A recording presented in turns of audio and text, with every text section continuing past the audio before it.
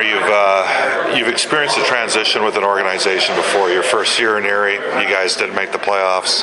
If I recall correctly, you went off to the U18 championships and lit it up, and then you had two really successful playoff runs after. This is your first NHL year. How, was there a sense of it clicking in on the ice last night that this was going to be the last regular season game this year and the last game this year, and you guys were done as a member of the Edmonton Oilers last night after the game?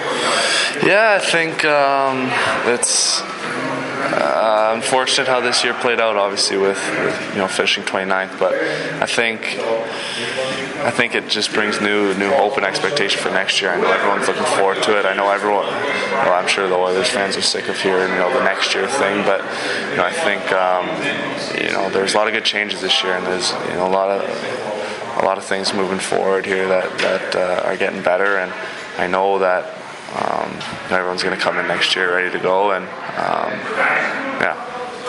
All right, you ended up better than a point per game, came back after the difficult injury. From your perspective, how would you assess the personal growth that you went through and how you performed overall during the course of the year? Yeah, I was happy with how things went. It's tough to go through an injury like that and come back, but I think I did a pretty good job of salvaging the year and making the most of the number of games that I played. So that way I'm happy, but obviously you'd like to see a little bit, a lot more team success. And yeah. Which teammates helped you the most in your transition to the NHL this year?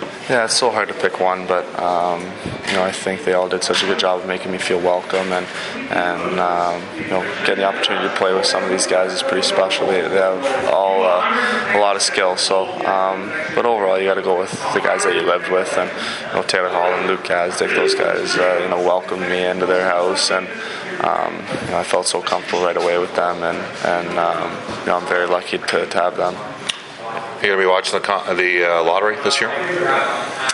I watched it a little too tightly last year, and it played on my nerves a little bit too much. That I think I'll let this one go and follow whatever happens, and I'll find out. I'm sure I'll find out very quickly what happens. Even though I'm not watching. Your season's not over. A thought on performing in the upcoming World Hockey Championship? I'm so excited about it. A chance to play for something special here. A World Championship and play for my country again.